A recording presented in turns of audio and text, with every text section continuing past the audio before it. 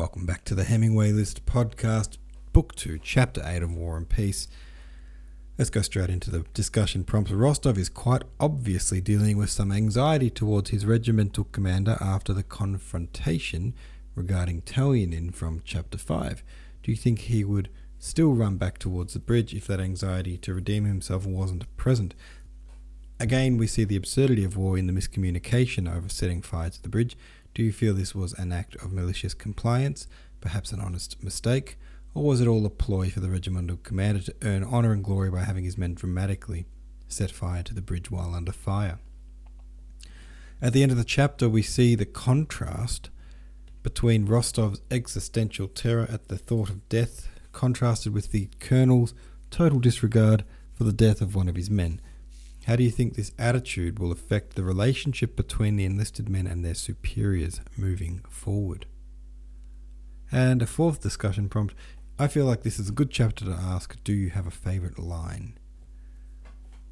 Gurgis Asamuli said, to earn honour and glory by having his men dramatically set fire to the bridge? Exactly. One should pay attention to Zherkov's comment about the Order of St. Vladimir and another one in the end of the chapter about an upcoming promotion. Also, it's remarkable how Nikolai thinks of himself as a coward, although he never once hesitated to run to the bridge with the others and spend time there, just for thinking that he could get killed and would never have a chance to see that landscape again. Amy Lay says, Nikolai is very idealistic. If he was not, he'd probably be positioned even higher in the military, considering who his family is. This way it seems he wants to earn the respect for himself. Well, that's a good take. Rick Evans said their favourite line was this: I feel like this was a chapter in which shit got real. It was intensely dramatic and I found it exciting, but my favourite part was actually the most poignant, the section in which Rostov is entranced by the beauty of the scenery around him and overcome by desperation to be out of the battlefield and away in those mountains under the dazzling blue sky. Bubble Hale said, I felt part of the importance of that line was because without the battle, no one pays attention to how beautiful the sky is. The sky has always been there, but the soldiers won't be. Zukov17 has a summary for us. The French are really close to the bridge and all the Russians have moved on aside from Nikolai's regiment, which is supposed to burn the bridge. Bodjanich, who Nikolai assumes still has it out for him due to the whole purse incident, orders Nikolai back to burn the bridge that wasn't set aflame due to some communication error. The French are close enough and managed to kill 3 Russians. I think they killed 2. No, sorry, they killed 1 and injure 2, I think was it. The bridge ends up burning, but Nikolai is unable to help. War is nothing like he thought it would be. He's in shock, and every experienced soldier knows. Big Boo Banana said, F word, this just got real. The last couple of chapters he's been building and now he's seeing it up close. This was an intense chapter. I was doing the translation work today, by the way, and which I've where am I up to now? I don't know. Book 2, chapter 19, I think it is, and it's really, I think it might be my favorite chapter in the book. It's definitely in the top 3 of my favourite chapters in the whole book, the one that I'm working on at the moment. So that's coming up in a week or 2 weeks or whatever, and we'll talk about it when we get there. But yeah, there's some great chapters coming up. I reckon we just keep reading. What do you think? Yeah, let's just keep reading. Hey? Let's read chapter 9. The Russian army of 35,000 men under Kutuzov's command was being chased now by 100,000 of Bonaparte's Frenchmen and encountering a population that was unfriendly to it, losing confidence in its allies, suffering from having bugger all supplies, and being compelled to act under conditions of war unlike anything they had expected. They retreated quickly along the Danube, stopping when the enemy caught them to fight rearguard actions when necessary to prevent losing its heavy equipment. They'd seen a little action at Lambach, Amstetten and Melk, but despite the courage and endurance that they showed during these fights, which even the enemy acknowledged, The only outcome of these fights was for them to retreat even faster. The Austrian troops who had managed to escape capture in Ulm had been tagging along with Kutuzov since Braunau, but now separated and went their separate way, leaving Kutuzov with just his weak and exhausted Russian fellows. The thought of defending Vienna was long since abandoned now. There had been a carefully planned offensive prepared in accordance with a fancy new science called strategics, and given to Kutuzov in Vienna by the Austrian Hofkriegsgraf. But now Kutuzov had tossed that plan out the window to focus on his new, seemingly impossible aim, to retreat all the way back to the fresh forces that were advancing from Russia without doing a MAC and losing his army. On the 28th of October, Kutuzov and his army crossed the Danube River to its left bank, and for the first time in ages held a position with the river between themselves and the enemy. On the 30th, he attacked Mortier's division, which was on the left bank too, and broke it up. Hell yes, they'd done a good thing, for they'd finally managed to take some trophies from the enemy, banners, cannons, and 2 enemy generals. For the first time after 2 weeks of running away, with the enemy boot firmly up their butts, the Russian troops had turned and given back a little booting of their own, not just holding the field but pushing the enemy back. Things were still not looking great. They had lost a third of their troops, some having been killed, others sick or wounded, and some straggling behind because they were sick or wounded, having been abandoned on the other side of the Danube with a letter from Kutuzov entrusting the enemy to show them humanity. And though the hospitals and houses in the nearby town of Krems had been converted to military hospitals, they were too full to accept any more wounded. Despite all this, the victory in Krems over Mortier had raised the spirits of Kutuzov troops considerably. There were some very exciting and very wrong rumours circulating throughout the whole army and at headquarters about the imaginary approach of droves of Russian troops, of some victory gained by the Austrians, and of Bonaparte and his lot running away with their tails tucked under. During the battle, Prince Andrei had been in attendance on the Austrian General Schmidt, who was killed in the action. Andrei's own horse had been wounded under him and his arm slightly grazed by a bullet. Because the commander-in-chief liked him, Andrei was sent with the news of his victory to the Austrian court, which had been moved from Vienna to Brunn due to the threat of the French in Vienna. Despite being a wee bit on the flimsy side, physique-wise, Prince Andrei had far better endurance than most muscular men, and on the night of the battle, after arriving at the Krems, excited and not too knackered, with dispatches from Dokhturov to Kutuzov, he was sent immediately with a special dispatch to Brunn.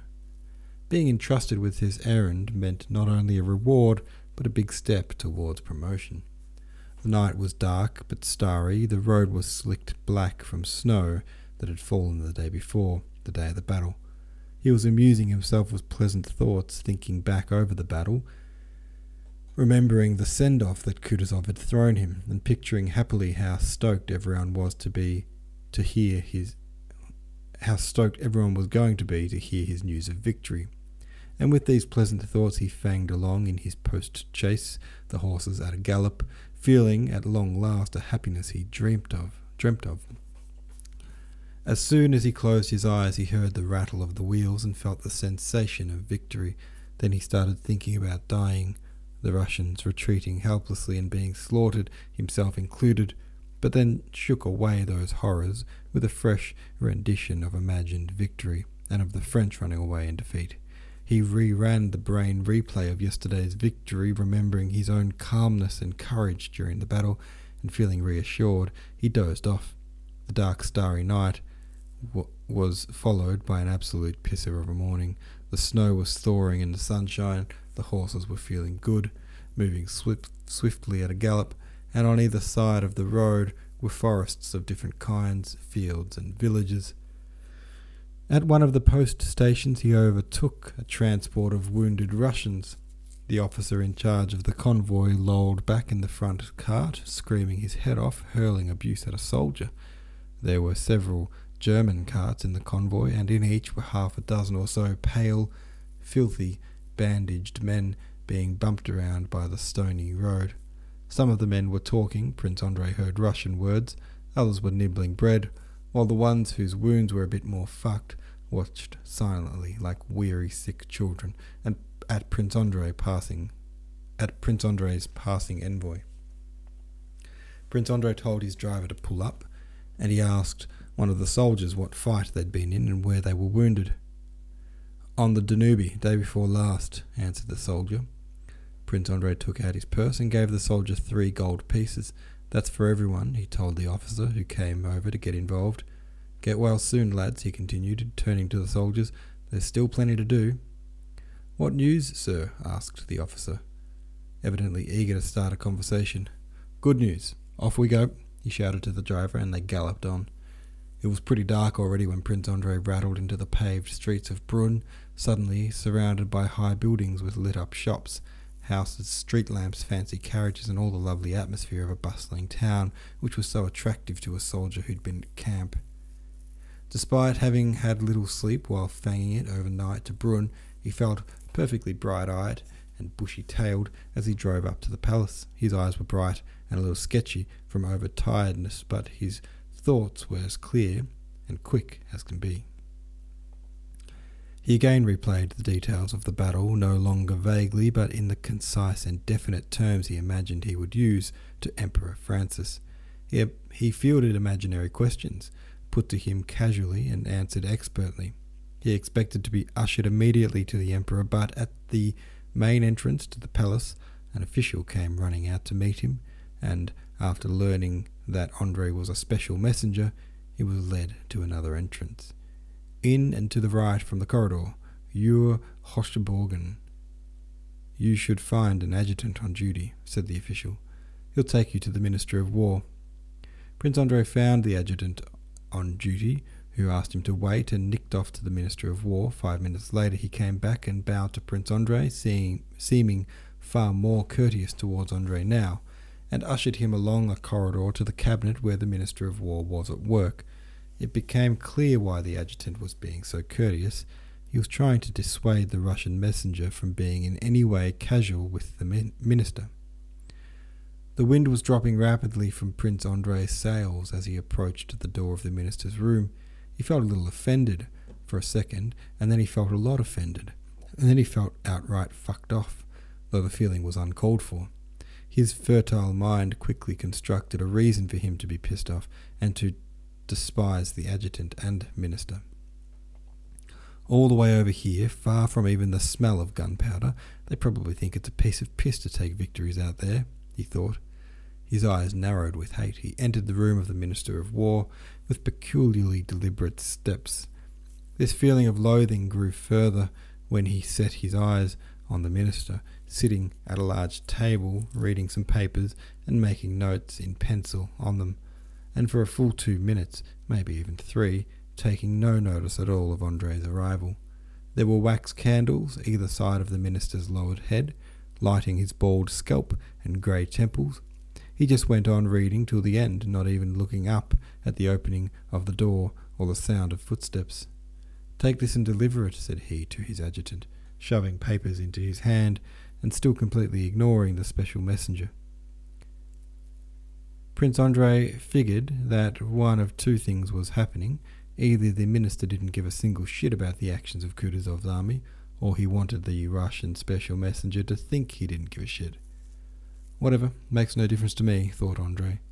The minister gathered together the remaining papers, arranged them evenly, and only then raised his head. He had an intellectual and distinctive head, but as soon as he turned to Prince Andrei, its intelligent look was swapped out for a clearly well-practiced expression. It took on the dumbest and fakest smile imaginable. It was so dumb and fake that it didn't even attempt to seem authentic. It was the smile of a man who was constantly being visited and asked for favours. "Sent by General Field Marshal Kutuzov?" he asked. "Hope it's good news." "Oh, a battle with Mortier, a victory. About time." He took the dispatch, which was addressed to him, and started reading it with a mournful look about him. "Oh, my God, Schmidt!" he exclaimed in German. "What a kerfuffle, what a kerfuffle!" Having glanced through the dispatch, he chucked it on the table and looked at Prince Andrei, evidently thinking something over. What a kerfuffle. You reckon the affair was decisive, but we didn't capture Mortier? Again he pondered a moment. I'm really glad you've come with good news, although Schmidt's death is a big price to pay for the victory. His Majesty will no doubt want to see you, but not today. All right, thank you. You should get some rest. Be at the levee tomorrow after the parade. Although I'll let you know. The dumb and fake smile, which had faded while he spoke, sprang back to its full dumb and fakeness. Au revoir, thanks very much. His Majesty will probably want to see you, he repeated, bowing his head. When Prince Andrei left the palace, he felt deflated. The triumphant feeling of victory had been stolen by the indifferent hands of the Minister of War and his overly polite adjutant. The whole vibe of his thoughts was completely off now. The battle seemed like a distant and faded memory. Alright, there we go. That's that chapter for you. Have your say about that one over at the subreddit. Thanks for listening, and I'll see you tomorrow.